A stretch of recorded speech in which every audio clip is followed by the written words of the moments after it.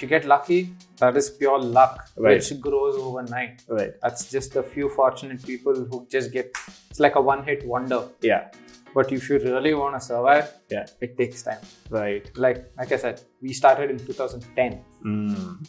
Now, when I think of it, I still can't believe I'm with this band for 10 years now. That's longer than I've been, even dated my wife and got married to her. You know, it takes time. As long as you have the drive to push it and go, Yeah. keep pushing through, keep going. Yeah. You will have your downs, but keep pushing. Yeah. But it takes time. There's nothing that happens overnight. Right. For sustenance, it takes time. Yeah. Yeah. You know? As long as you have the patience to push through it, it takes a toll. You need to have patience.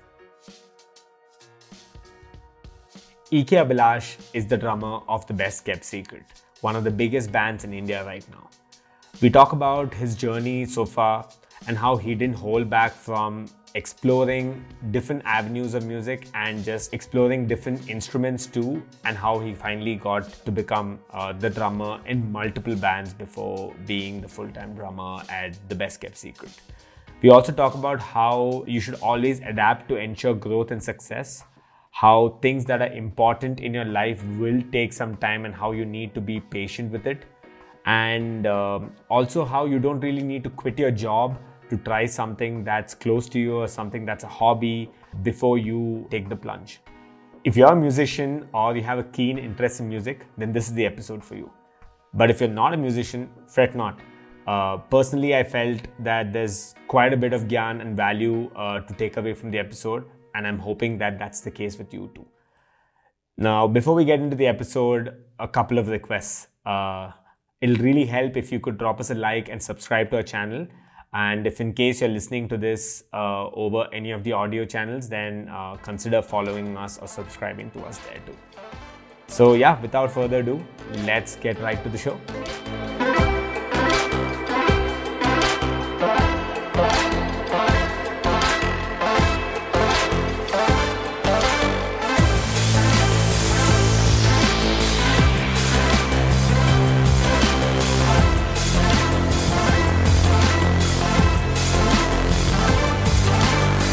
Yeah, I think there's quite a bit to talk about.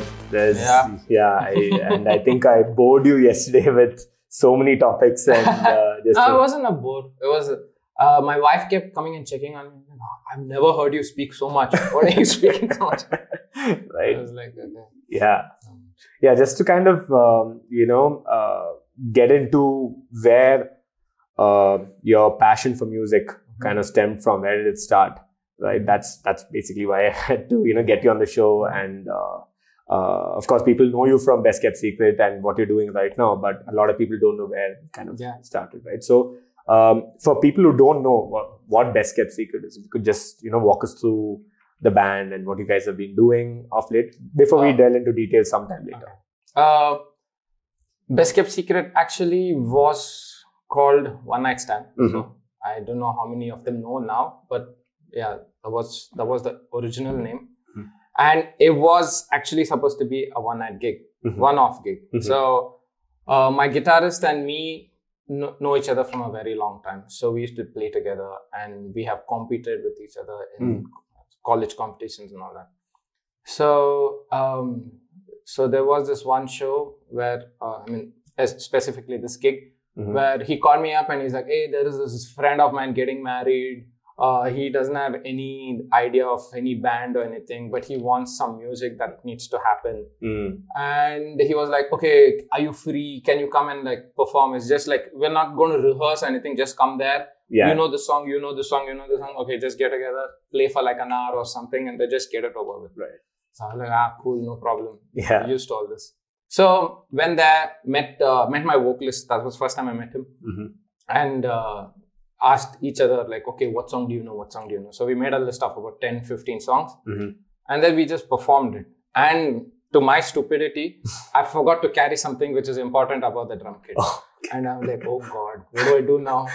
And it's okay, anyway, let's just wing it. Let's just do something. Right. And then we performed and absolutely went flawless and everyone had a great time. And we were like, wow, man, this is a good gig. It was nice to catch up with you all. It was a nice jam session. A week, 10 days later, my vocalist again calls up and he's like, hey, there's an inquiry for another show. Are you free? Can you play? It's going to be the same songs. It's going to be the exact same thing. Yeah, same thing. The guy wanted the same songs. And this one, I was like, oh, wow. Okay. I'm like, cool, man. Anyway, I'm free. No problem. Let's do it.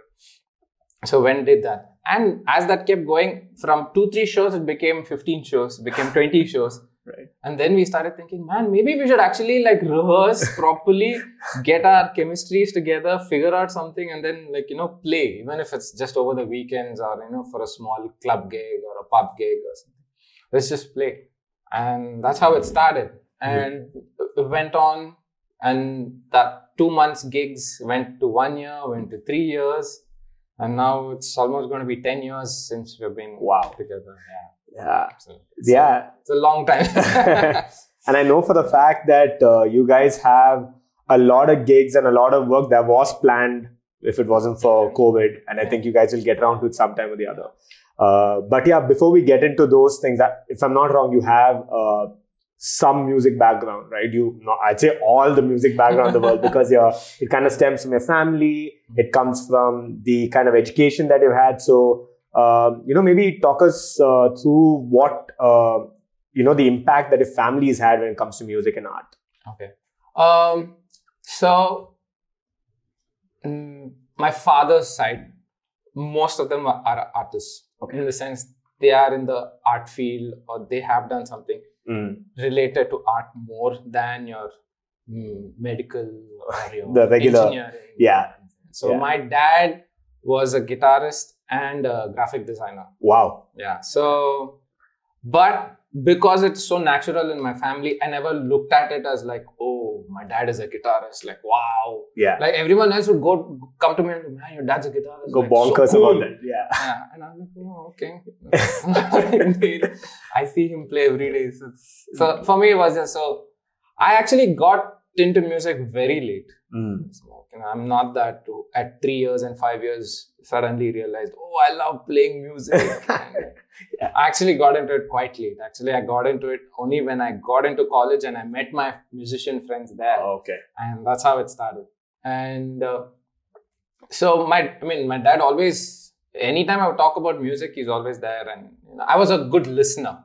I used to listen to a lot of music. And even my mom and my dad, both of them listened to a lot of music. So that kind of built into me. So I knew music that way. And then when I got into college and then I met my musician friends and then got them home and like, hey, look, I have all these instruments. Do you guys want to play? Right. And they're like going bonkers. They're like, oh my God, you have so many guitars and what are you doing? I don't play. My dad plays and I got belted for that. What's wrong with you? You should have learned all this. I thought you're like some crazy guitarist and you're like, like playing some major riffs and I don't know anything. So then that kind of grew and then I became like a groupie. Okay. I would go everywhere where the college band would perform and it kind of started there. And actually I was not supposed to be a drummer. I was actually supposed to be a guitarist. Wow. So my friend was like, oh, since your dad's a guitarist, why don't you start playing guitar as well? I'm like, okay, I'll try. It's like peer pressure. Yeah, it actually became peer pressure. And I just turned 18. I was like, man, I need to do something. Right. And I started that and in like 3 to 6 months, I picked up guitaring and I was playing.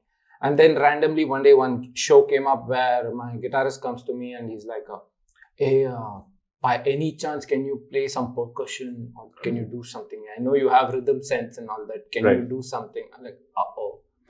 I'm like, yeah, sure. I'll try. I don't know what I can do so much, but I'll try definitely. And then we went and did this small acoustic gig where we performed and people actually were like, wow, this is really good. And, yeah. From how long have we been playing? Like 10 minutes back. So... they fell in love with it and then my friends are like, oh man, you can actually like take it seriously enough. Like, I don't know, let's see. And then, but I just kept playing guitar. I kind of started liking guitaring.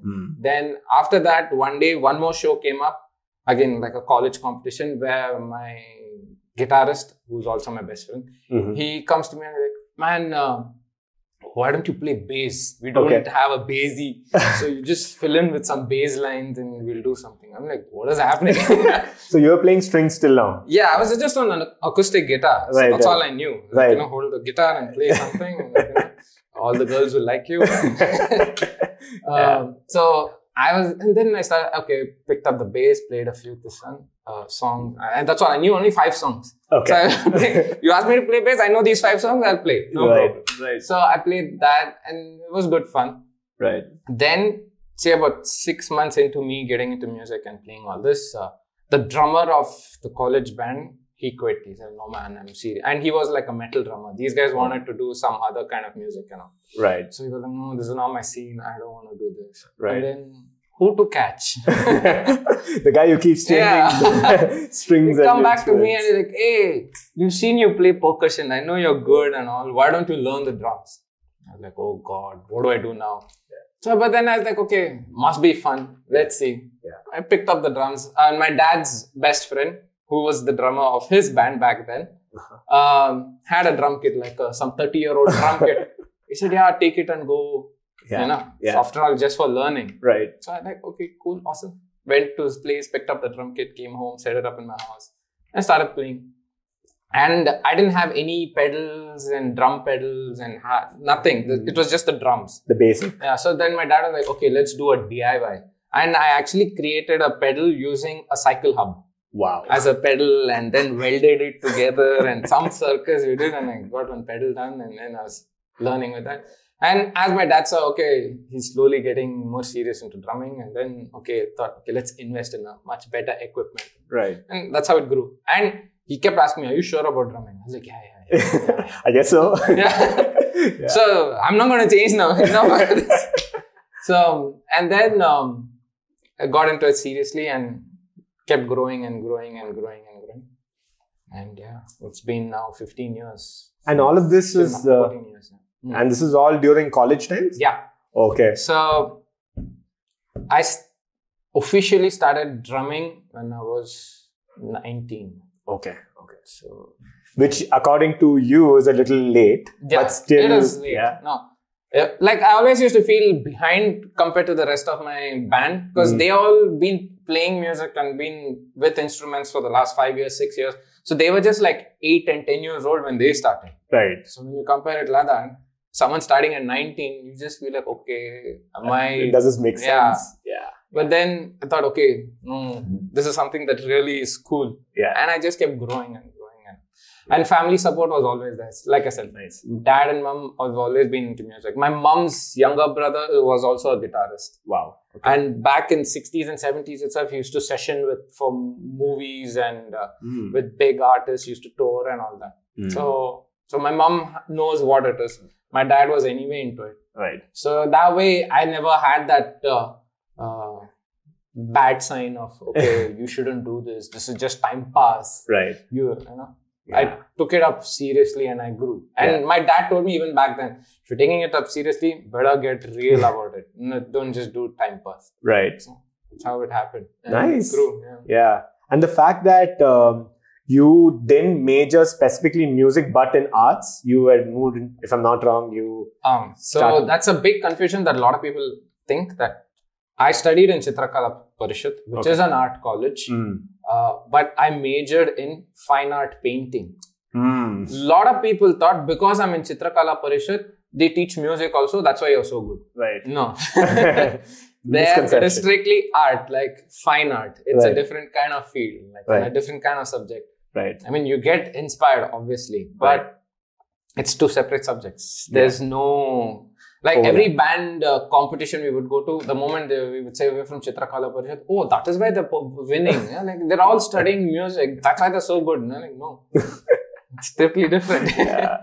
So I studied art. I majored in painting, but it's a 5-year course where we also learn everything like sculpting, graphic designing, modeling, so many other things. Right. But I majored in fine art painting. Wow. So, yeah. Did you do anything on initially painting? While I was in college? I also used to take up small projects like mural paintings and like for restaurants, decor. Wow. And, create design. And then we've done a lot of wall art.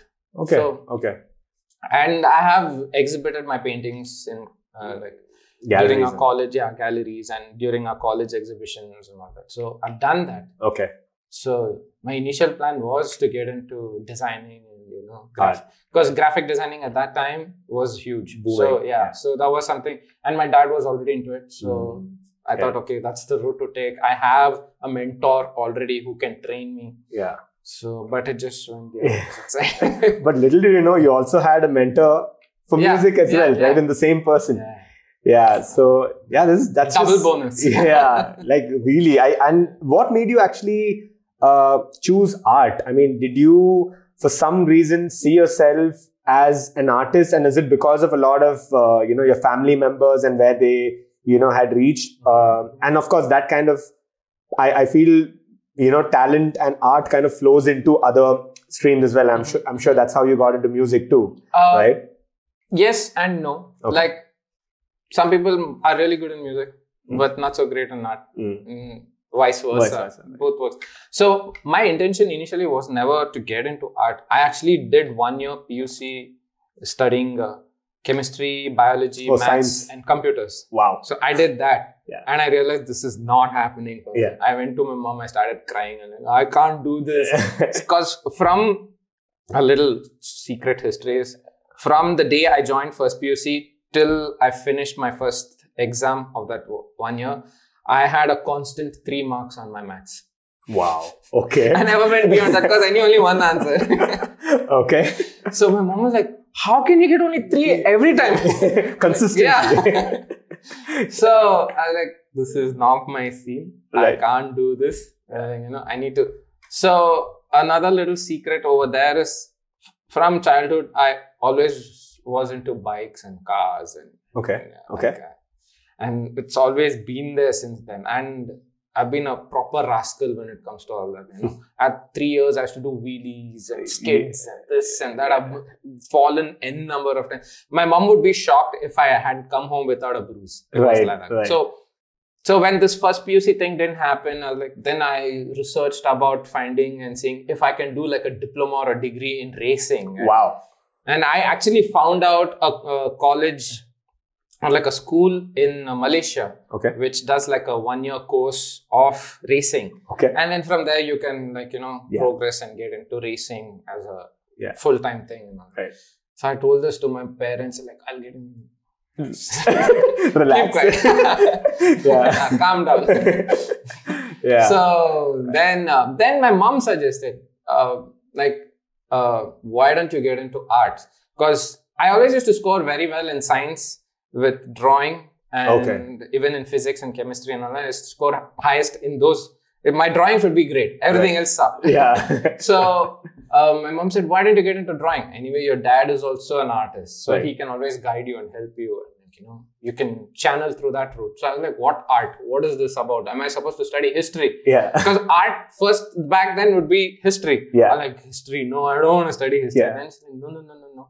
There's art, like doing paintings and doing designing. I was like, oh, interesting. Then my dad went and got the brochures of and luckily, my dad's elder brother studied in that college. Okay. In the 70s. He was one of the first students. In Chitrakala. Okay. He was one of the forming artists and members of the college. Right. So, from there, I found it more interesting. I'm like, oh, wow, I didn't know there's something like this. And that's how I got into it. It was never that, oh, this is what I want to do. Yeah. I want to study art. No, it just happened. And that's how I got into it. And then I started practicing a lot more on art and understanding light and shadow and how to get the realism out of, if I have to just paint, for example, or just sketch this mug, I have to first understand where the light is falling, where the shade is, and how is it artificial light, real light, because if it's real light and if you choose a time frame, you have to stick to that time frame constantly. Right. If it's a small sketch, which you can get it done in half an hour, then it's makes sense. But then when you have to sit for 4 hours, 5 hours, 6 hours, then you shift it to days. Right. You take 3 days time, choose that one subject, keep painting and keep doing that until you get it right. If it goes wrong, again, start from scratch. Yeah. So that way, one great thing about Chitrakala Parishad was we never had periods. Like, 40 minutes this class, 40 minutes this class, 40 minutes. Like, that's how usually all PUC colleges, and that's how I knew. Yeah. Like, here it's 3 days, one subject. What? Yeah. So you start, for example, if I'm painting this, you have 3 days time to paint this. Entirely? Yeah. Wow. It's just 3 days. If you finish it fast, try with another material. Like if I do it with pencil, then next I try it with watercolors. Then next, if I get done with that, then I can try it with crayons. Wow. So it's like mini projects. Yeah. And there is no rule that you have to sit 8 hours. Okay. You can come early in the morning, attendance, sign your register, sit for 1 hour, think. If you're flustered, go to your canteen, spend some time, eat something, have a coffee or come back, again sit. Because the end product has to be great at the end of it. That was the main criteria kind of thing. So the whole lifestyle changed. Wow. And that too at a very young age, right? Yeah, it just completely changed for me. Like from a guy who's been structured, saying first period 40 minutes, second period 40 minutes, then third period, then PT. And then all that was gone. We just come, attendance, then chill. And it was a completely different experience. It becomes very tough to explain to sometimes other degree students and but how? One subject, 3 days, how do you... But that's how it was, Yeah. So it completely changed, and your whole mindset and the way you look at things it just completely changed. Like I was like, wow, okay, this is. And when you're at 17, 18, and suddenly you experience all this, you're like, wow, overwhelmed. Yeah. So it was amazing, and in between all that is where I bumped into my musician friends in the college. And, that's how. And there suddenly.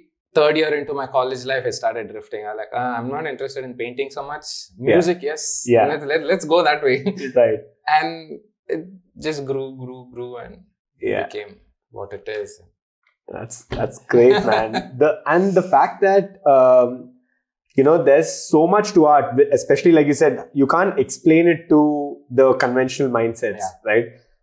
Even I can't still, it's still setting in. I'm just thinking 3 days. If someone gave me 3 days when I was 17, well, 2.5 days in gaming, half a day in sleeping, and that's basically that. Yeah. It is a little different. And you have to, and even, that's what, it was not like 3 days of freedom. You still had to think through, and at the end of the day, you have to show what you've done. Yeah. If you just do a horrible job, your lecturer is going to be like, okay, I'm going to give you 0 for this. Right. But at least you should try and giving you the freedom. Yeah. There's no force, but complete it. If you're good, do more. Move into other things as well. Yeah. Right. So that way. So most of the times we would end up doing 3, 4, 5. Wow. Okay. Like if the subject is easy, and so first few months, obviously, when you're just learning it, it's tough. Like, just finishing one itself would be like, oh. And it's not exactly creating this size. You have to upsize it, right? Right. If you're doing it it's like perspective. Right? So you need to understand, okay, if this is so much, I would have to put it out there, how much. Yeah. It's a visual, I think, and you sadly have to use some maths as well. Like to figure out, okay. Yeah. And so, but that to explain, not everyone gets it, but if you get it, it's awesome. Yeah. So the folks that you bumped into, these musicians, they were pursuing music in Chitrakala? No, they were my batchmates. Oh, okay. They were like my batchmates. So I was in section A, my guitarist was in section B. So one day out of the blue, I'm having lunch and I hear some guitar. I go close and he's playing Hotel California and he's like full showing off. I'm like, oh, check this out. I know this kind of thing. I'm like, oh. Okay. Yeah. I'm like, oh, you play guitar? Yeah. He's like, yeah. I'm like, cool like that. I'm like, oh, awesome, man. I have like 8 guitars at home. Immediately stop playing. I'm like, huh? What? Sorry, I didn't get you. Yeah, I mean, I don't play. My dad plays. But yeah, come home. And immediately that evening, like, I don't even know him. Like, this is just like in the first 10 days, 2 weeks of college. Right. And I said, okay, yeah, come home. I'll take you. Yeah. Like, come, I'll show you this, my guitars and everything.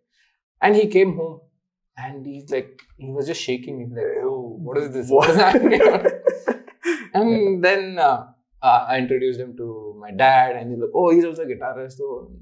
And then, so that initial introduction became an everyday affair. Okay. So they like, and then in my class, I met another friend who was a singer. Okay. So he said, "Oh, you're a singer? Okay." I met one guy yesterday who's a guitarist, and then I introduced. So I was like introducing everyone. I was like, "Hey, you come here, meet this guy." So then we ended up bumping into a couple of friends within my circle. Then I got to know that, there are some seniors who are also musicians. Right. So then we said, okay, let's form a college band. And that's how it started. So none of us really came there to study music. We were all artists who wanted to learn painting and graphic designing and like in the art field, in that aspect, not in the music aspect. And as we grew, we started realizing, okay, this is more and more cool, more and more serious. But my guitarist, he still does art. He has his own studio and he has his own company. It's called Bonda Soup. Okay. They do murals and sculptures, and they're just mad. They're just really huge. And this is the same guitars you're with now? No. We are still best friends, but he has his own thing going on. He's got his own band and I mean, for me, I had to like dissect all my son in music and just focus on Best Kept Secret because it became so busy. I became so busy with it. So I was like, okay, guys, I can't do all. I have to focus on one thing. And I just stuck to that and it took off. So cool. Yeah. So they are still going at art. I know so many of my batchmates were still doing art and were in the same field of art. And I kind of went. I mean, a couple of us are still doing music as well. But there are a core bunch of them who are still into art, who have become very big designers. A very close friend of mine, she's still into art. She, a few years back, went to Facebook. And they did a huge mural in the Facebook office over there. In Hyderabad? No. Here? In the US. Oh, okay. So some of them are full-time, really big in it. So it's nice to see that, there are people still doing, and it was not just like a teenage thing and like, I like art. A lot of people are serious about it even now. So it was good. Nice. And I mean, they're happy to see that, I'm still sticking to what I started at 19 being a musician and still doing it. Nice. So, cool. Didn't get into corporate. Lucky you. So talking about you not going into corporate. That being one of the easier routes or the conventional routes that people opt, right?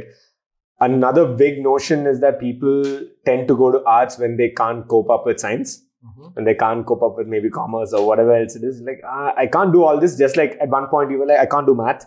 This is just not my, cup of tea. I can't do this. So probably move into arts and see where that goes. But there are people in it who have decided that this is basically the route to take, right? And of late, at least I've seen a lot of people diversifying and moving into these different streams.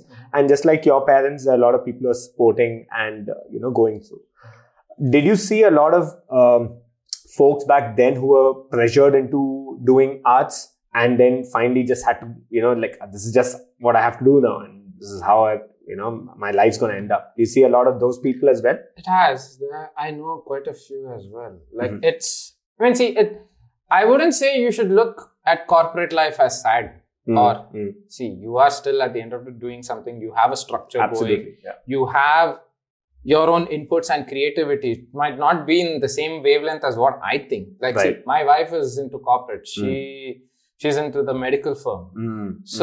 But I'm seeing her constantly like being creative and trying to do something with her, how to streamline a project, how to get efficiency in. It still requires some amount of intelligence and creativity. And in a weird way, it is still art in a different way. So I never look at, pressure is there in every aspect of life. It's not that just because I'm a musician, I'm rock star, everyone comes to me, I don't need to do. It's never that. It is as tough, if not tougher, as any other job. It's just that some people figure it out and say, okay, this is my scene, I'm good at it. And they just do it. Like, some people, or I could also say that some people like that structured life. I know this is my parameter. This is what I need to. As long as that circle or the square is constantly going on, I'm cool. Right. Right. But there are also who like, oh, I like to do a flower. Right. So, but that's all. For me, I've never been part of a corporate life. I don't know exactly what it means, but I know that if it is something that you really like doing, just do it. Like, you're at the end of the day keeping happy, you're keeping the family around you happy, and you have some sort of satisfaction because whatever you're doing is still bringing you satisfaction, maybe in other means. Correct. Like, absolutely. So I don't see that you should look at corporate life as a bad thing. I look at it as a yin and yang for me. Yeah.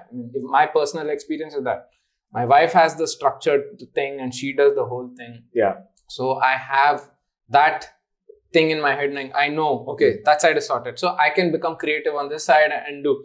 As long as both of us are coming together and supporting the cause of us being for each other and supporting the whole thing. So that way. So some people get it, some people don't get it. Actually, even my wife tried to quit corporate. She wanted to do her own thing. She's into cooking and all that. She loves cooking. So she wanted like, okay, I'll try cooking. And she did it for a year and she realized she's so used to the structured life that she couldn't get out of it. So she went back again. And she said, and now she's really happy over there. And she's like, no, this is my scene. Right. So some people, like you said, like get into the pressure and just do it, sacrifice it, and like, for the bigger things in life, and they just do it.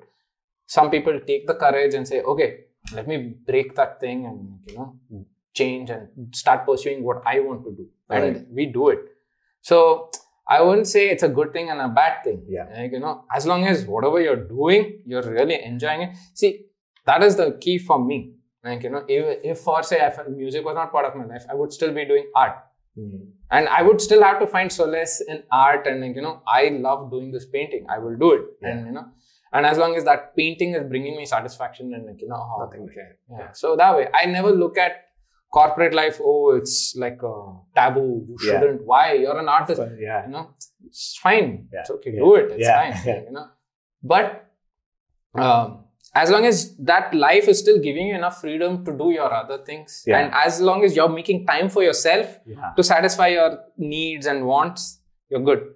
Is what I feel like. See, for me, like I said earlier, I always used to love biking and I was into all that. So when I don't have a show or when there is a free time and when there's nothing happening, I go for bike rides. I take off and that's my Zen mode. I just, I have a couple of friends who are also into biking. I just ask them, okay, are you guys free? Let's just go out for a ride. And we just go for a day or a weekend, or just head out in the morning, spend some time and come back. That brings me peace. Right. That's my, okay. Yeah. And now because of whole COVID, I can't really commute too far off on the bike. So I've started cycling.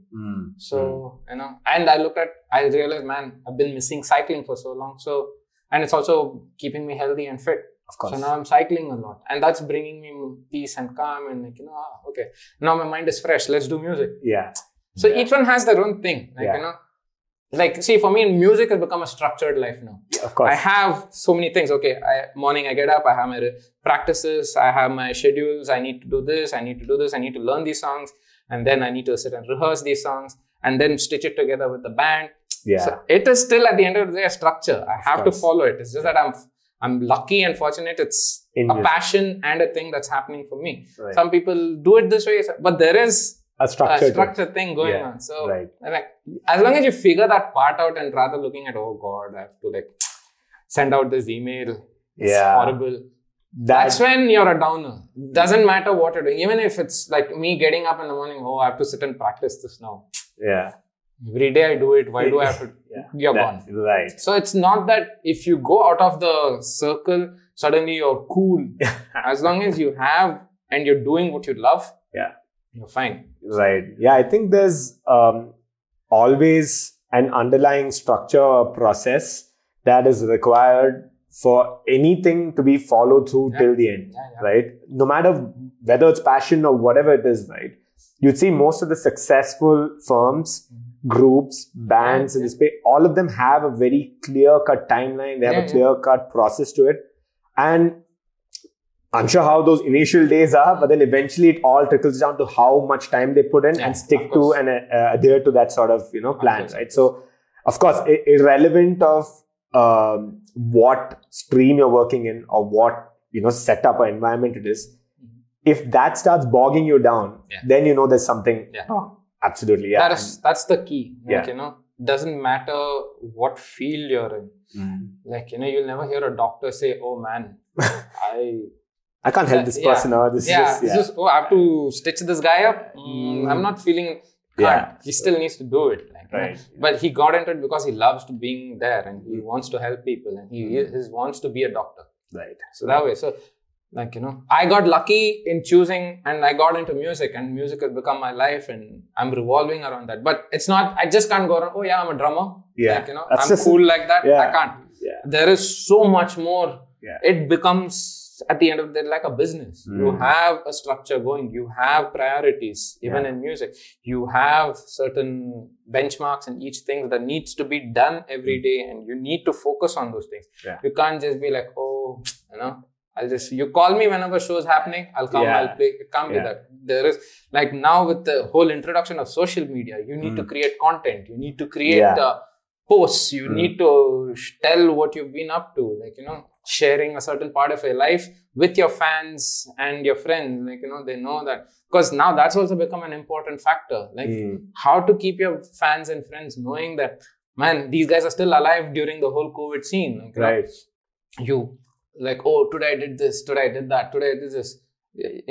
You can't get saturated within 10 days saying, I have too much content, I'm bored now, I need to what to do. Yeah. It's become boring. No, you constantly need to keep creating something, ideas. What is this? I didn't try this, let me try this tomorrow. This is an interesting subject, let me try putting these two subjects together. And so it's constant creativity, but that still is a structure and it's something you need to follow every day. So absolutely, that is the main, as long as you have that kind of a structure and that thing clear in your head, regardless of what you're doing, I think you're fine. Right. Yeah. Because even with all the conversations I've had with, our guests here or folks who have found success to some extent, right?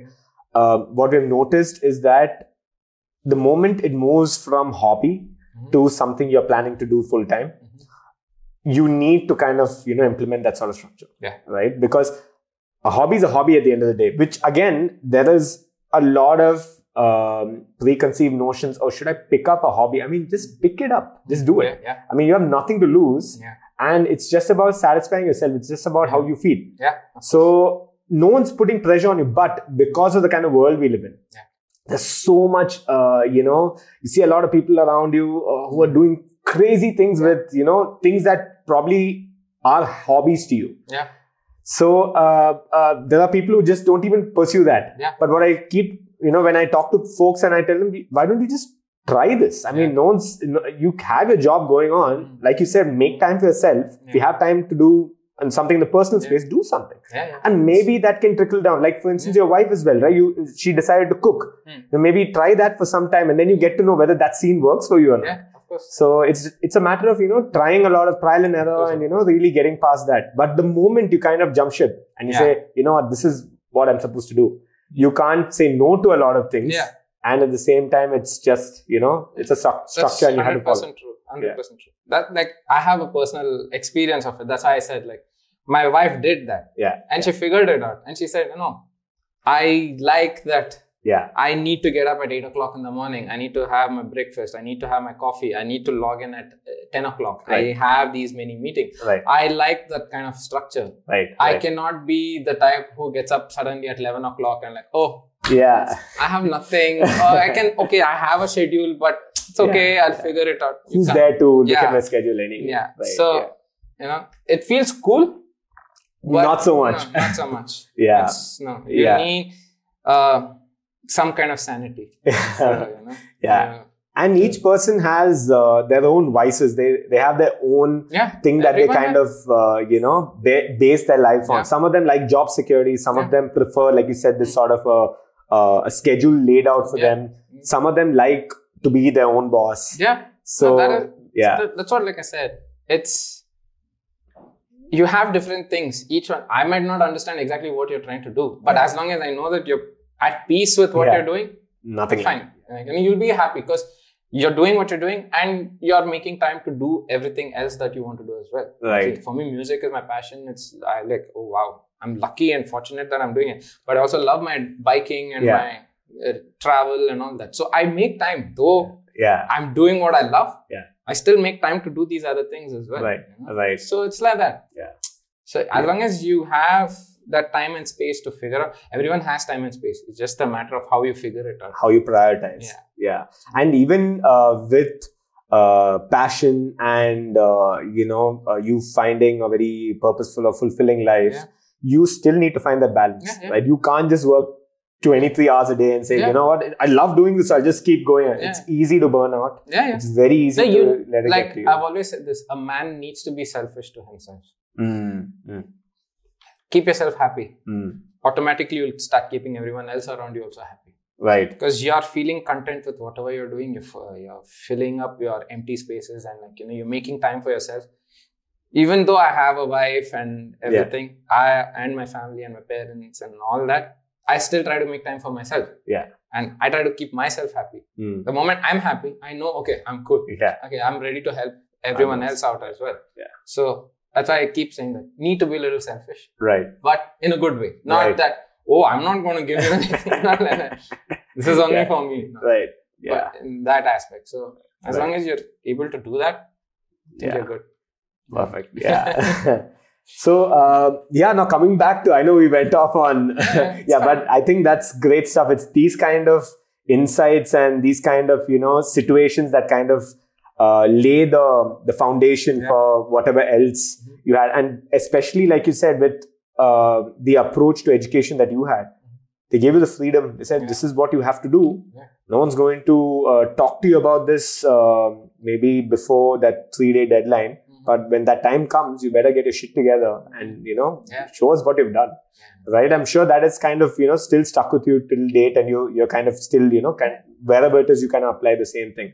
Right? So now coming back to this, where you met all these folks, what happened next? Where did music take you? How did you move away from art and then finally into music full time? So, like you already know that I started music with my college band. And we were performing in a lot of college fairs and we had a few offshore shows and concerts. One question I had was, did you guys already have a college band before you guys formed one? No. So you were like one of the first few bands. Like my college didn't even know we have a music band. So they were like, why are these 6 people always absent? Why are they having such low attendance? And I'm like, oh, sir, we are a college band. We have won so many. Oh, we have a college. Our principal is asking, you have a college band? When did this happen? So, that was, and like I said, everyone thought we are from Chitrakala Parishad. Oh, art, it's part of that thing. No. So, but so none of us were ever into any band or anything like that. We were just musicians. Actually, for me, my story started in college. I didn't even know anything about band or music was there, but I'll be a musician, I'll form a band. So we started off from there. We actually our band's name was actually taken from my dad's band's name. Okay. So my dad's band name was called Shikados. Okay. So when we were brainstorming, like, what should we keep our band name? Cool. Tubelight.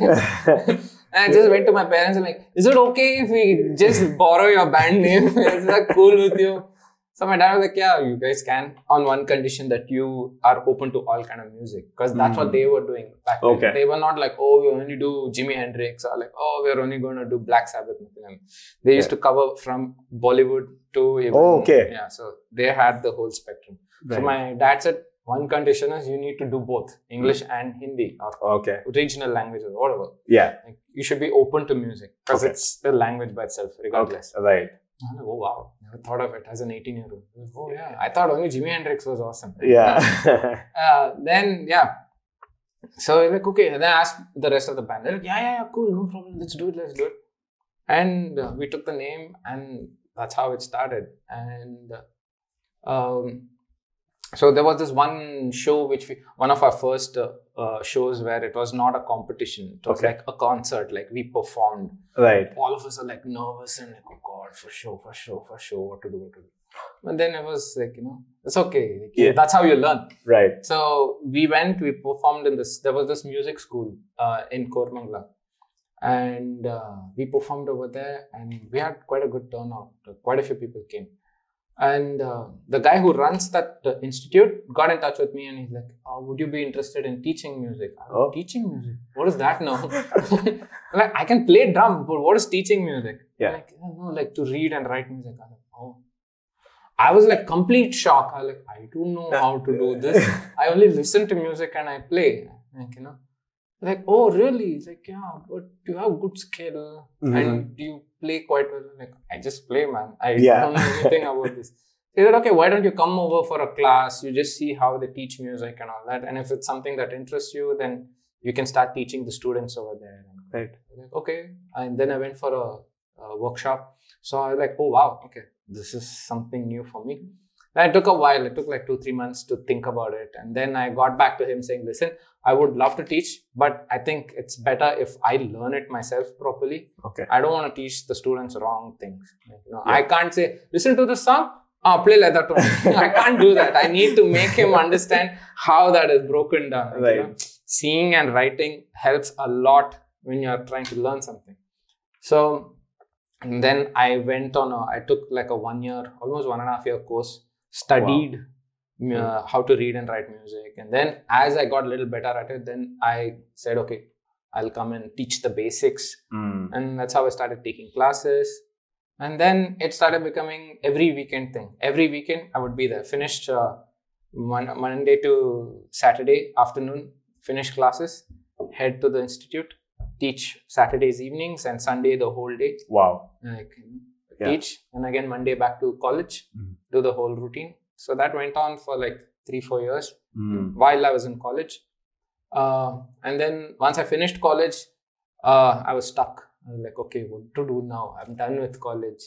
Then I was like, okay, maybe let me just take this more seriously. So I have my bands and then at that point, I'd also grown playing with multiple, as a sessionist as well, as to play with a lot of other bands as well.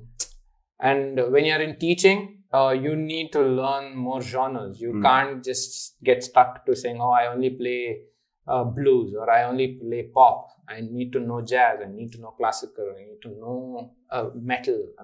I need to know different, because your students are not going to be only pop students. They have the whole spectrum, So that helped me learn so much. Actually, my students were a big learning curve, because each student had a different kind of idea and a different kind of input. And I had kids who wanted to learn Bollywood music as well. I can't say, Bollywood music is not happening. No, it's still good. There are so many great songs. Yeah. So I would go back home, do my homework, learn the basics, and then come there and teach them. And I have to write it and show it as well. It's not just, hear the song, play. I couldn't do that. I had to teach. And then once I finished college, I thought, okay, let me take this more seriously. So I started enrolling my students into giving exams. Okay. Like there is, like how you have your college exams and your degree and all that. There are exams for, like grade exams, like, first grade, second grade, third grade. Then you grow. Yeah. Where you get a certificate of, saying that, yes, you know so much of music and all that. So I started enrolling all my students into that, and I started training them and teaching them. And that helped me grow as a teacher. So it went on for almost 7-8 years. I taught music. So since I was 21 when I finished college. So from 21 all the way till 27, 28, I was teaching music as well.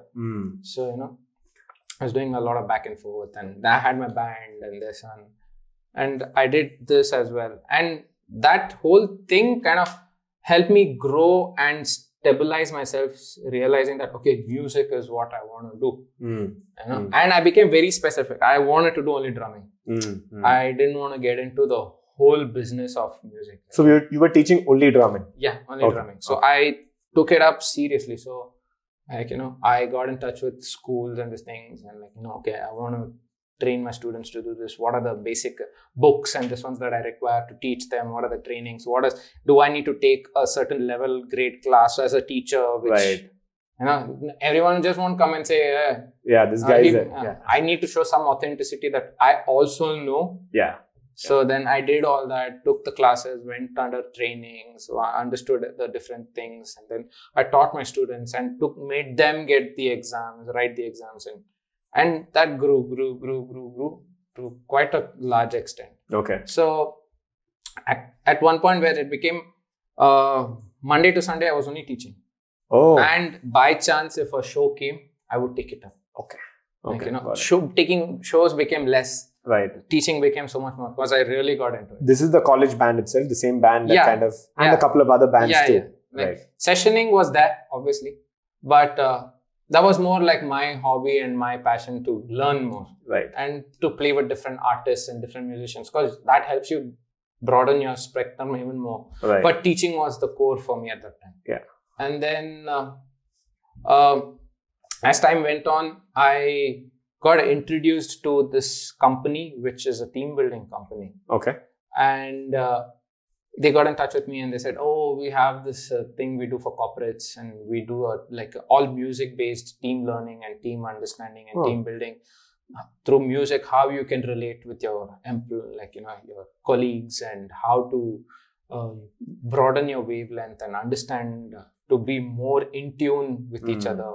So I was like, oh, that is interesting. So then I initially was just doing like a freelance thing with them. So whenever there was an event, they would call me and I would go and perform with them. And and also it became like a public speaking thing. I never did public speaking. So you stand in front of 2,000 people and you need to talk. Yeah. And that builds your confidence a lot. Of course. Yeah. So from just being a quiet drummer at the back to suddenly standing in front of 2,000 people to 8,000 people, 10,000 people, and talking about music and making them play music and trying to interact with them. It just grew. And that was I wasn't there with them for too long. I worked with them for about 3 years. But that was a big learning curve in my life. And that just made me realize, man, there's so much more than just being a drummer. And I grew there.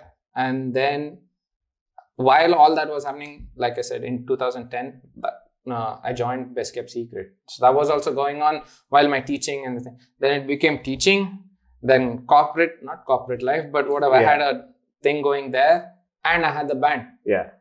I was just like, okay, I don't think I can deal with all of this at the same time.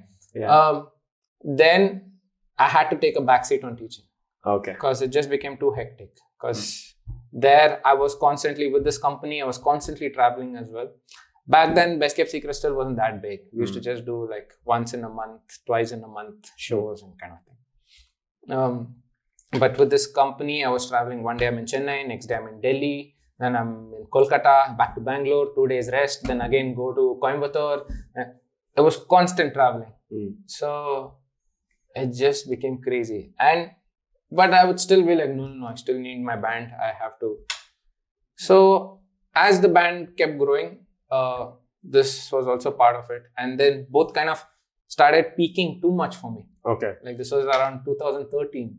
The band had become more big and more recognized. And in 3 years, we grew quite a lot. And to a point where there was, I remember this very strongly, 2013. So one way I'm very lucky there again is my company never told, oh, you cannot play. You have this job here now. You're getting paid well. Why are you doing all that? Yeah. Nothing. Like, okay, you do you're a musician at the end of the day. You do. Yeah. As long as you tell us when and what and like which day are you busy and so I'm like, okay. So I remember this in 2013, October, November, December. I had 35 shows. Wow. And my company comes to me and dude, what? This is like almost a month's holiday. Yeah. I can't give you a month holiday. Right. I'm like, oh, what to do now? Then And they these said, are okay. 35 shows with Best Kept Secret. Yeah. Right. But that time we were still called One Night Stand. Right. And then later we had to change the name. Right. So, and that kind of, they were like, can't go. What are we going to say to the other employees in our company? You're taking 35 days off. They'll also start asking, hey, even we want. What is this? Why? This is partiality. Yeah. So, but then they were nice to me and they said, it's okay. Do it. We'll figure out after this. Yeah. So then after I finished my whole this thing, in 2014, they were like, okay, dude, High time. take a decision. What do you want to do? Whether you want to do this, which is still music, but it's a different line altogether. Or you want to do your band. So then I said, man, I'm at that age right now where I can still give it a shot with the band. Because I've done this now, this corporate structure life or whatever, this team building and all that. I know I can always get back to it. And I always have my teaching. So I know I have that. Band is something, it's a little uncertain, but you are growing there. So I took the bullet and okay, I am going to the band. Right. So I spoke to them and they said, okay, cool. You take like a 3-month sabbatical. You figure out what you want to do with the band. I'm like, okay, cool. I'm still on sabbatical. Oh, God. So, and that's how, and we had a strong meeting with the band and we're like, guys, and because even my guitarist, he was working with HSBC. Okay. And my vocalist was pilot as well. So he had his pilot job as well. So we all had to decide, man, the band is growing. Do we want the band to grow or do we just feel happy doing just weekend shows in a pub? Like, feeling nice. Oh, I still love music. Or do you really want to do music? Full-time focus on that. So we decided on, okay, let's just do this. Whatever happens. Let's go for it. And then 2014 is where the journey really started. Nice. Yeah, now that you say that, that's where your journey actually started with the band.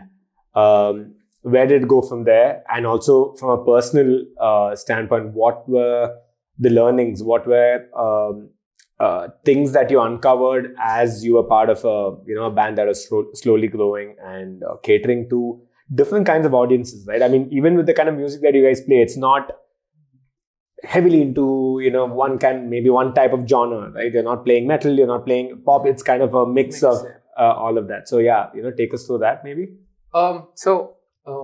When we started the band, also initially it was again like, okay, let's do 70s music, let's do new music, let's do this, let's do that.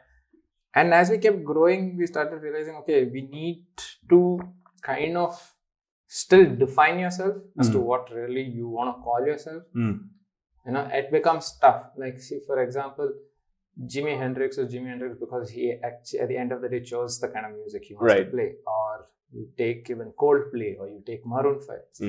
You kind of end up choosing a style of music. So it becomes easier for an audience to relate to. Now, for example, if we are Best Kept Secret, you hear us do a pop song, then the next song in that playlist is a metal song. It just throws you off in the sense that, okay. I mean, not that you can't play it or you can, but when you're packaging something, it's easier to stick to a certain style. Some kind of cohesiveness. So where more people can relate to it and like execute it and today I feel like listening to this band.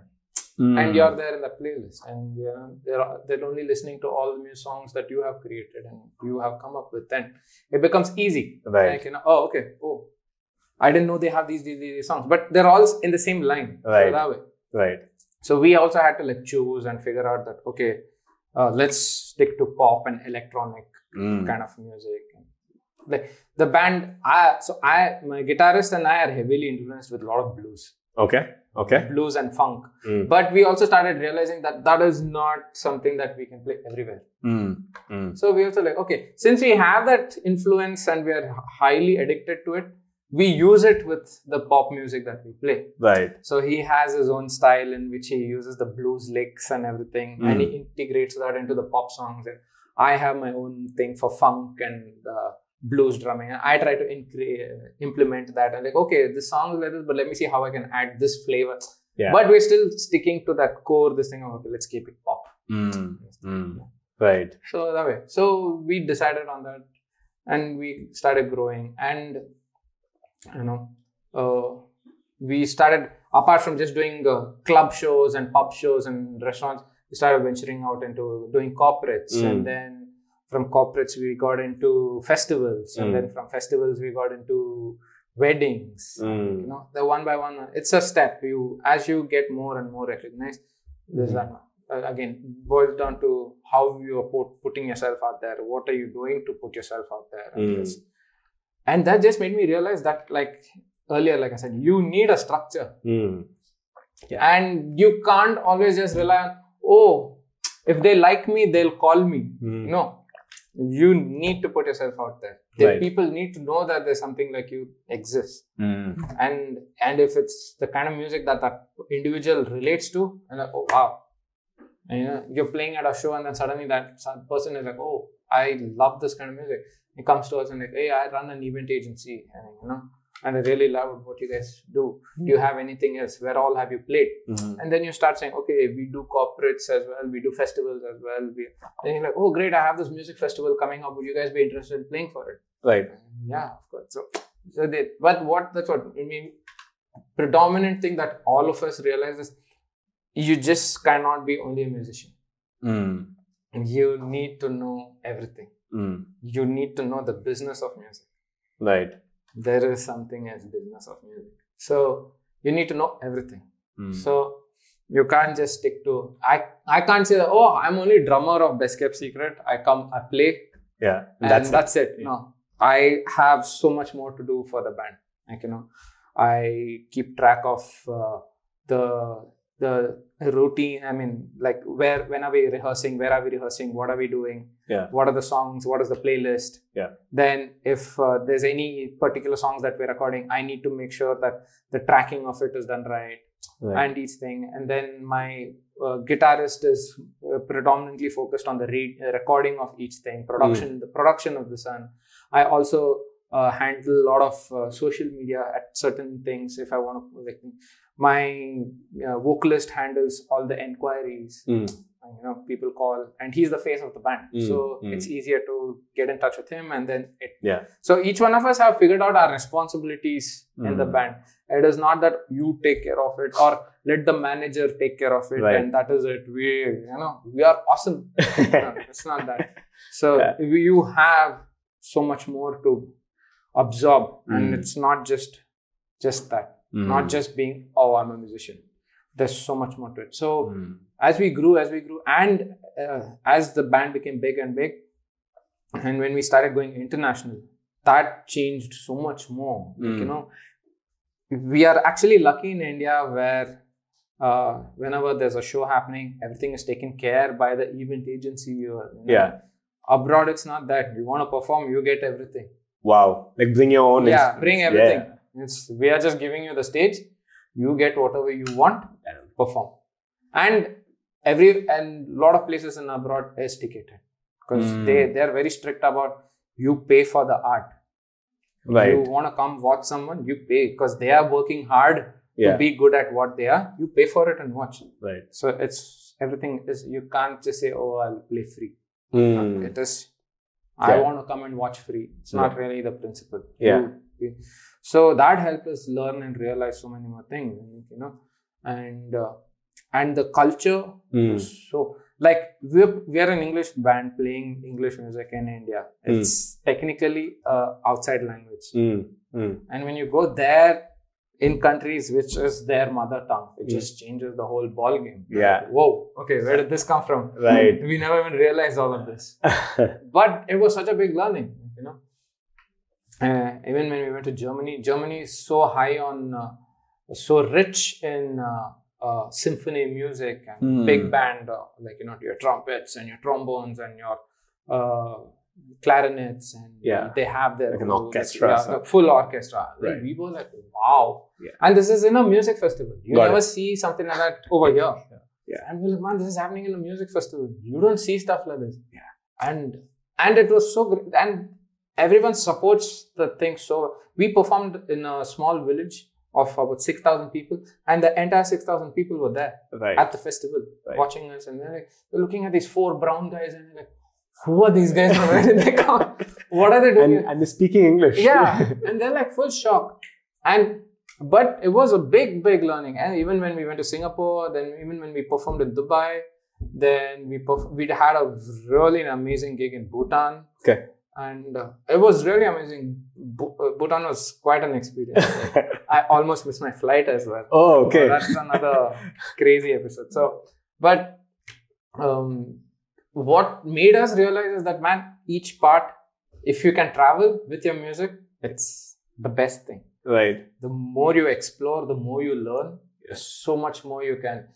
You might be great here in your own city and in your own country, but there's so much more outside. Yeah. Actually, right now we were supposed to be in Germany for the same festival which we performed, and from there we were supposed to go to Italy. We had a show in Italy as well, but sadly, But hopefully next year things should change, and it's still on the books. Right. It's there. They're like, no, you guys are performing. We're doing the whole thing. So this time when we go, we're actually planning to do like a small Europe tour. Okay. Perform in different parts of Europe. Okay. And like, get. So we're trying to get in touch with a manager outside. Okay. From Europe who can help us coordinate the whole thing and do the whole thing. So it's interesting. Yeah. So it's a big learning. It's a very big learning. Like, it just helps you grow, not just as a musician, as an individual, and how the whole thing works. There is an ecosystem of it, and it just helps you grow out of it, and this makes you understand. And there's so much more to it. It's not just playing live. Yeah. There's so much more to it. Right. So that is how we have grown, and every day we're at it. Every day we're like, okay, today no gigs are happening, fine. Instagram, social media, post. Yeah. Okay, today I came up with something new, record it, post. So that helps you stay connected with your fans and your friends, and they're like, oh my God, I was just listening to this. I'm so happy that you guys are doing this. And for my shock, actually, this happened 3-4 days back. I had posted something regarding Germany. I was saying that, oh man, missed it. I wish we were supposed to be here. Hopefully it happened. And some guy who's an Indian living in Germany messages us saying, oh my God, I don't believe that you guys all came to Germany. I wish I knew you guys back then. I'd 100% come and watch you guys. Yeah. So, that's the power of social media. Right. And, like some guy sitting somewhere over there sees us and he's like, oh my God. So, you have to keep yourself updated. Yeah. You cannot just get stuck in that, oh, I'm an old school guy. I love old school stuff. Yeah. You need to be updated. Right. Because that is it's like evolution. It helps you grow to wherever you are. And as long as you have an open mind to grow. Yeah. If you get stuck, it's gone. You might be awesome, but if you get stuck there, that's it. You'll only be in that circle, in that small thing. And we've seen a lot of people who kind of get bogged down by that. Yeah. Right? It happens to a lot of us. Even like when I was teaching as well, I got saturated at one point. Okay, what do I do now? But then I was like, no, discover, find something else, figure out something else. And then again, jump. And then, see how, syllabus wouldn't change in the music when I'm teaching. Yeah. But I had to become creative in teaching different ways of the same thing. Right. It's like looking at this glass from all angles. Yeah. Every day I've been looking at it like this. Now suddenly when I look at it from another angle, it just changes. Oh wow, I can try this as well. Yeah. It's keeping yourself active and creative as well, right? So that helps you grow as well. Like, evolution. You need to figure out how you want to grow as well. And you keep growing at it and keep becoming bigger and bigger. And now, like, as we've grown and grown, we realize that there's so much more to even Indian music. So we've gotten to Bollywood. We're trying out Bollywood and we say, like, okay, let's do our Hindi and everything, but still have the element of Best Kept Secret. And like, how we can mix both together and make it interesting so that people hear it as a fresh sound and make it more like, oh, wow, okay, I didn't know you can do something like that. So as long as you're ready to evolve, it's good.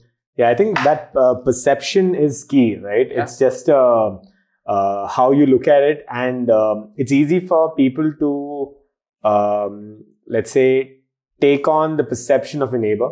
So that's primarily what you were trying to say, that people in Germany have a very different way of looking at maybe band, music, all of that, the way, compared to how Indians look at it. Of course. Apart from that, I also, this actually reminded me of an interesting story where Apurva and I, my wife, we were on a mini honeymoon, if you want to call it that, in the backwaters of Kerala. She's a Kannadiga and I'm a Malayali, but we, speak in English, right? And just the way we, normally, Bangaloreans speak, right? And we were on this boat and we had a couple of, I think, British folks sitting behind us. Just, constantly jabbering about nonsense, right? About 30-45 minutes in, this elderly man, he kind of leans forward and he's with his wife. I think they're on a trip, and he's like, "Where are you guys from?" Like, we're from here. I'm from Kerala, but we stay in Bangalore. He's like, "You sure you're not from UK?" I'm like, "Wait, what are you talking about? Like, you guys speak exactly like how our nephews speak, or how the kids back home speak." I'm like, "Oh, you're from the UK?" Like, yeah, but I don't believe that you guys are from here, because that's the sort of perception that they've always had, right? So the moment, and the funny thing is that kind of opened up a very different sort of a trip, and we were friends through the entire trip. I mean, you don't expect a couple in their 20s hanging out with a couple in the 50s, and because they look at it very differently, right? It's 100% true. Like, even when we were traveling, most of the places we would only converse in English, right? And all those countries, even like we had a show in Jordan, and we had a tough time conversing with. We were trying to shoot over there. We were trying to create like a small video, like a band video over there. So we were trying to get in touch with someone over there who not only is just a videographer but also can speak English. Okay, right. And we had a tough time, and then finally found one person, got in touch with him, and said, "Okay, like this, we want to shoot like this, and we want to do this." Yeah. And the first thing even he asked me, like, "How's your English so good?" Yeah. It's like, I said, like, it's more or less like a mother tongue now for all of us back in India. Yeah. English has become such a natural language that it just becomes so much easy to converse with anybody over there. Right. So they were like, wow. Same thing even happened in Germany. Yeah. Like, couples, like elderly couples came to us and like, "How do you guys speak English so well?" I was like, what do you mean? Like, even for me at home, when I was growing up, same, my mom is a Kannadiga, my dad is a Malayali. Okay. But I grew up speaking in English with both of them. I would converse. I mean, I do know my regional languages. Right. But 70% of the time, it would end up being me conversing in English. Right. And that became such a habit that when I was growing up and in schooling, also in kindergarten, first KG, and then first standard and all that, the teachers were shocked. Like, "How is his English so good?" Yeah. So they, in the parent-teachers conference, they asked, how does he speak English so well? Are you like giving him a special training? No, that's just my husband and I always speak in English at home, so he's just learning from that. Yeah. So that just becomes a big culture shock for them. How do you guys know English so well? Yeah. And that's a very Bangalorean thing as well, right? You see a lot of families here who don't know their mother tongues, but have adopted English as their I know tongue. a lot of them. Yeah. So many. Most of our friends are like that, right? You go home, you go to their place and you see their parents talking in whatever is their mother tongue, but with the children, it's in English. I mean, I've noticed people in Mumbai, it's the other way around. People talk in Hindi, right? It's something that people easily pick up. But with Bangalore, I feel there's a very different sort of English has been more, I don't know. I think the culture's been that way, right? The sort of, even with rock and with the nightlife, which is first, I'd say, kind of picked up in India and Bangalore. Now it's a very different scene. You see how Bangalore is not kind of keeping up with the times, but it has its own, pros and cons. Even we were having the same discussion that music has also evolved so much and changed so much in this small city. But it's part of growing. And, everyone has to change at some point of time to cope up with whatever you're doing. Right. And like I said, it's an everyday thing with us. Every day we have to keep ourselves aware of what's the new song out, what's running on Billboard Top 100, Right. what is in the top 15 songs in Bollywood. Right.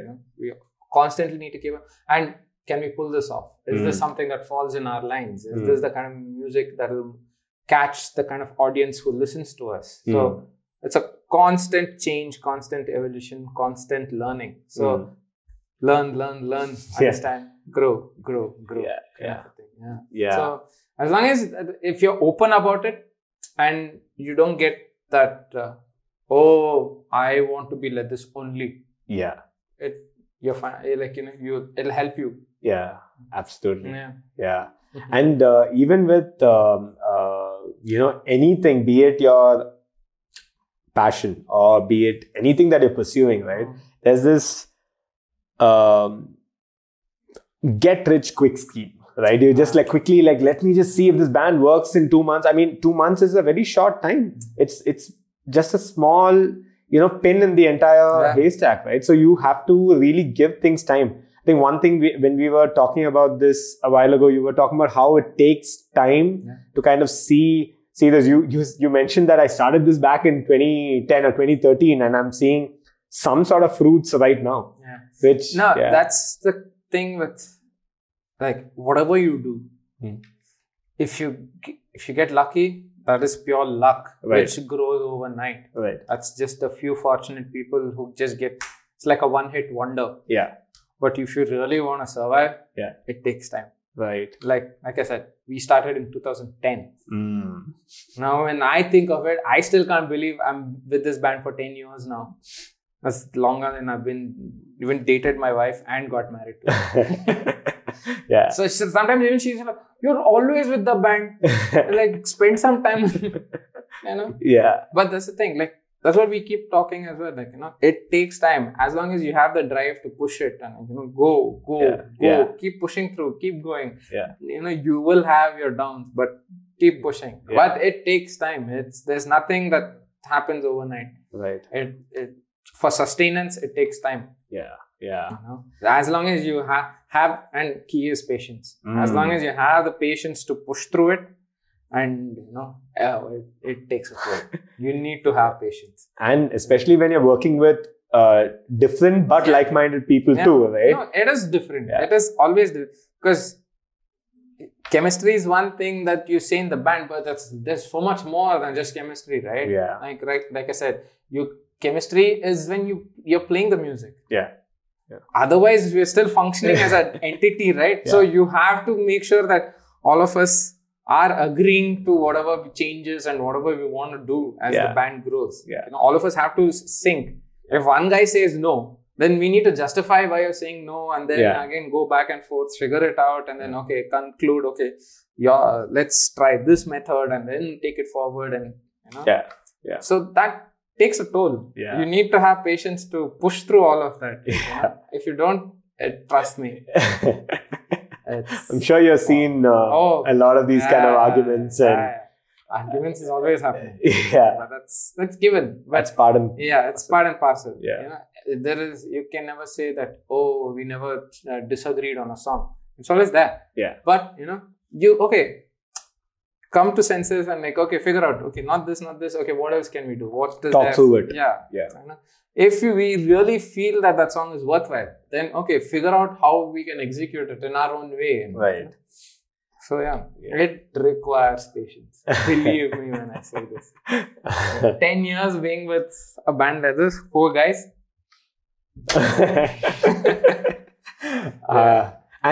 So this is one aspect of it, right, within the band. But there's also some sort of a, let's say, a benchmark or some sort of, level that you have to keep going with your viewers, your fans, everyone that you interact with the outside, right? I'm sure you have to obviously be modest about the whole thing to some extent at least. But how have you seen that change over time? Have you seen a lot of instances where you guys have been required to do something that's something that you've never done before, or maybe instances that have taught you along the way that, this band is great, but It has both. It's taken positive and negative ways as well. Obviously, everybody does have a threshold. Like there's only that much you can actually push at times as well. You need to be sometimes wise and understand that just raising your voice and trying to bring conflict in a situation doesn't solve it. You need to figure it out and this doesn't work. What do we do next? Or how do we this thing? So many times there have been an instance where I'm playing and suddenly the bass drum skin broke. Wow. Now I can't say, that's it, I can't play. Cancel the show. Can't. I had to figure. So immediately in 5 minutes, just immediately ripped out the skin, patched it up, put sellotape, did that, padding, this, that, put it back in and So while that was happening, my bandmates improvised. They said, okay, let's do like an acoustic thing. Got it. And they just went. So the crowd is still engaged. You cannot leave the crowd hanging and they shouldn't be like, hey, what is happening? Exactly. So, those kind of things are there. And then suddenly a client says something and it's not going with what you guys are. But you need to figure out, you need to, even if it's not something that you do, you also need to tell the client, why you can't do it. You need to make them understand this. So there is ups and downs, but always try to keep it cool. You cannot, you will never know who you try to trigger the wrong way. Because at the end of the day, it's all in part of the same ecosystem. So there have been rough times and crazy amount of situations, but you figure it out. Come to another conclusion. Do something else. That is still at the end of the day, you're in the business of. At least I'm in the business of entertaining the crowd and making them feel nice. I cannot go back home saying, sorry guys, my bass drum broke. I can't play anymore. I have to figure out something else. You need to be more open and creative that way. That is gone. What else can I do? Figure out something else. Execute it. As long as you're still fulfilling what you came there to do. So it is. And it happens within the band as well so many times.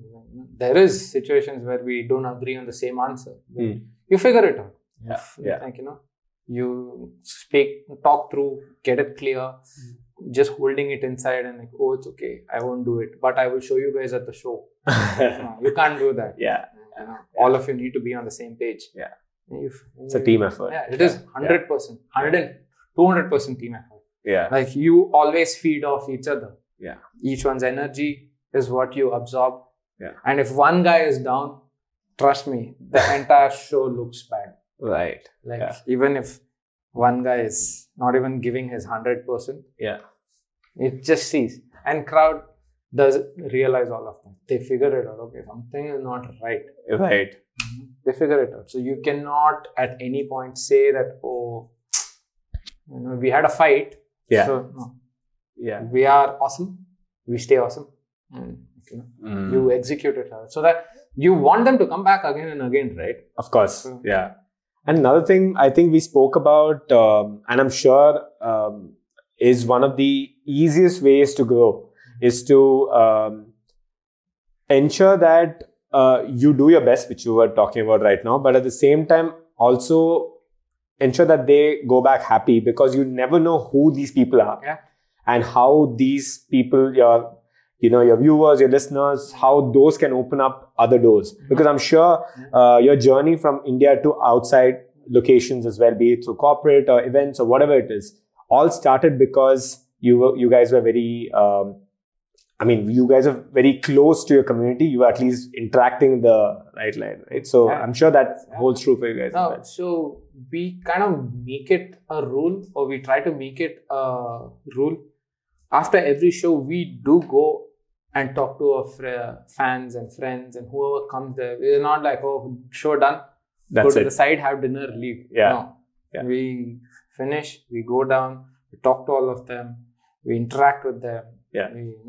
We ask them, what did you guys like? Is there something, or get in touch with them through social media, ask them to follow us, and if there's any song request that you guys like, please share it with us. Let us know. We'll definitely try to learn it and next time. So that helps us to bring them back again. Absolutely. So you interact with them and then figure it out, and then okay. And so many times that happened. Hey man, after yesterday's show, this one fan came and she was requesting this song that if we could do it next time. And then we share the song and then like, oh yeah, we can actually pull this off. And then we sit and rehearse it, we figure it out. So that next time when we play, it's there. And we dedicate it to that fan, whoever said it. Right. And like, oh wow. Yeah. Now, and that helps you grow. Like that one fan now suddenly brings 10 more other people. Now those 10 more other people might also have interesting inputs. Right. Or that one friend might be like some major person in some events or something, like whatever it is. Right. And it's all, a lot of it also initially for us worked with word of mouth. Right. That's the biggest tool. Yeah, most of these groups and even companies for that matter, it's organic growth, right? Yeah. It's if you grow organically, nothing will be. Because those people have seen it and they vouch for it because they know. It's not just hearing you online or hearing you through social media and say, oh, the band is good. Yeah. When someone is like, man, I have been to their show. Yeah. Awesome. Yeah. And then you should hire them or you should go watch their show. Or, Right. These guys will be perfect for the situation you guys are looking at. Yeah. That's how it grows. Yeah. Till you reach, even when you're at that point also, it's still like, oh man, you should call this band. Yeah. Even now it happens like that. Right. So. Yeah. And I think the same thing happened to you when you were teaching music, right? That's basically how they picked you out and said, is it possible for you to help out with this whole corporate training? Yeah, of course. Yeah. And that's how I grew as well. Because I was part of that institute and because I had been in the teaching business for so long and had grown there as well. A lot of people knew me in the teaching business and a lot of the music shops, everyone knew me. Okay. They knew me and I used to always come there, buy something, pick up something. So they knew, okay, I teach here, I do this, I have. And some of my students who have come and learned from me have gone to those schools and gone to those shops and bought stuff. And so they would ask where I, Abhilash sent me.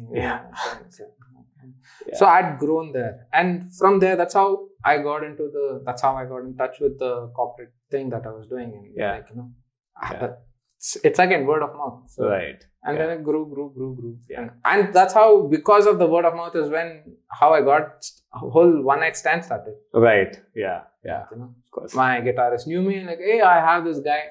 Yeah. So he can come and play. Yeah.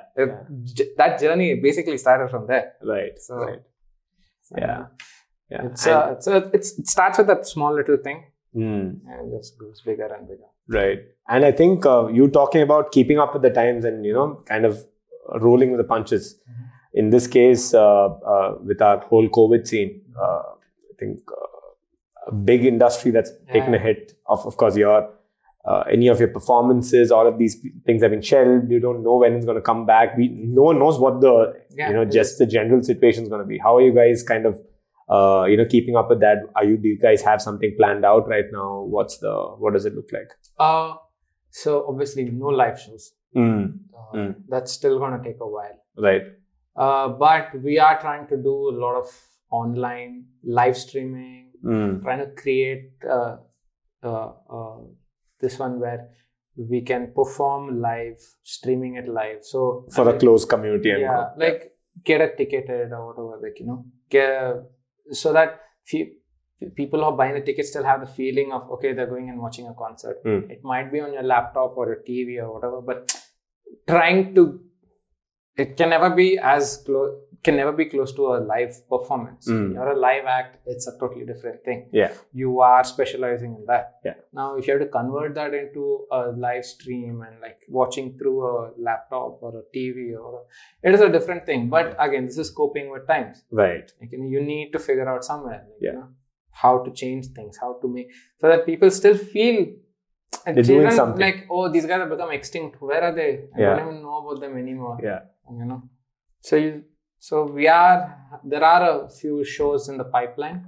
Okay. We are figuring out the logistics and how to execute it and everything. Right. So we kind of have spoken to a few people and figured out a small concept. So then right now there are a couple of recording studios which have opened up, which are creating like a live stream performance where you can that sort of setup. Yeah. So you don't have to run around everywhere. You can just come to one spot, and there is social distancing between each bandmate. Yeah. And setting up the whole thing, because key thing in live is the streaming. Your internet needs to be good. Yeah. The quality of the sun needs to be good. The feed. The feed and everything. So there are a few places which have started this thing. So we then talks with all of them and trying to figure out where we can do something and figure it out. Yeah. And see, right now, I'm hoping this is still right now like a temporary thing. Yeah. But if it becomes something concrete, we have another platform. Absolutely. You got to start somewhere. Yeah. So now we have another platform where we can perform. So there are now it's two ventures. It looks like two ventures. You have your life and then you have this. Yeah. So, but again, it all goes back to showing everyone that you're not extinct. You're still doing we're things. Still here. We're still happening. Yeah. Like I said, social media has turned the spectrum of anything for anybody in a big way. You can be in Antarctica and the entire world will know you. Yeah. That is the power of social media. So unless you're on it and you're not doing something about it, you're not using it the right way. Yeah. Unless you're those I just like to see what other people are doing, which is fine. Great. Yeah. But if you're in the business of it, yeah, you need to constantly come up with content. Yeah. You constantly need to keep putting something out there. Right. So and everything has to have something related to what you are doing as a song. So so that's the like the band every day has something or the other we post. We have something putting out, and we have something sharing. Our stories are up, our posts are up, and we interact with the fans, and we constantly chatting with them. We have a team that handles all of it. Yeah. And at times even we involve ourselves, and we also respond to it. We also share our thoughts and feelings, and if there's something that's new and something changing, or if there's a fan who's requested something, and these things. So there's so much to it. Yeah. So like I said, it is a business of music. Yeah. There is so much to it. It's not just me sitting and playing 8 hours a day and saying that's about it. Yeah. No. Yeah. That's awesome, man. I think that's a good place for us to wrap this up. Before we wind up, what's one message that you'd like to put out there? One thing for people, for viewers, anything that, if you had to tell them, be it with the current times or just a general thought that you have, what would you like to tell our viewers and listeners? With regards to current time, this too shall pass. It's not something that's permanent. You will grow out of it. In terms of whatever else that you want to do in your life, as long as you love it, do it. Doesn't matter. As long as you have the time and you have the interest and passion towards whatever you're doing, do it. I would never say that only doing this is good. Whatever you're doing, as long as you love it, do it. And you can be the best at it. So that's awesome. Yeah. And if people had to find you online, where can they find you as well as the band? The band is on Instagram and Facebook, Best Kept Secret. Okay. Best Kept Secret Band. The moment you search for it, you find it. And me is EK Abhilash. I'm available both on Instagram and Facebook. That's the most happy spot I'm on. Okay. I'll anyway leave the links in the show notes for folks. But thanks a lot, man. Thanks a lot for making time and coming down here. And this was just great. Looking forward to more stories. Yeah, sure, absolutely. Thanks, man. See ya. Cheers, man.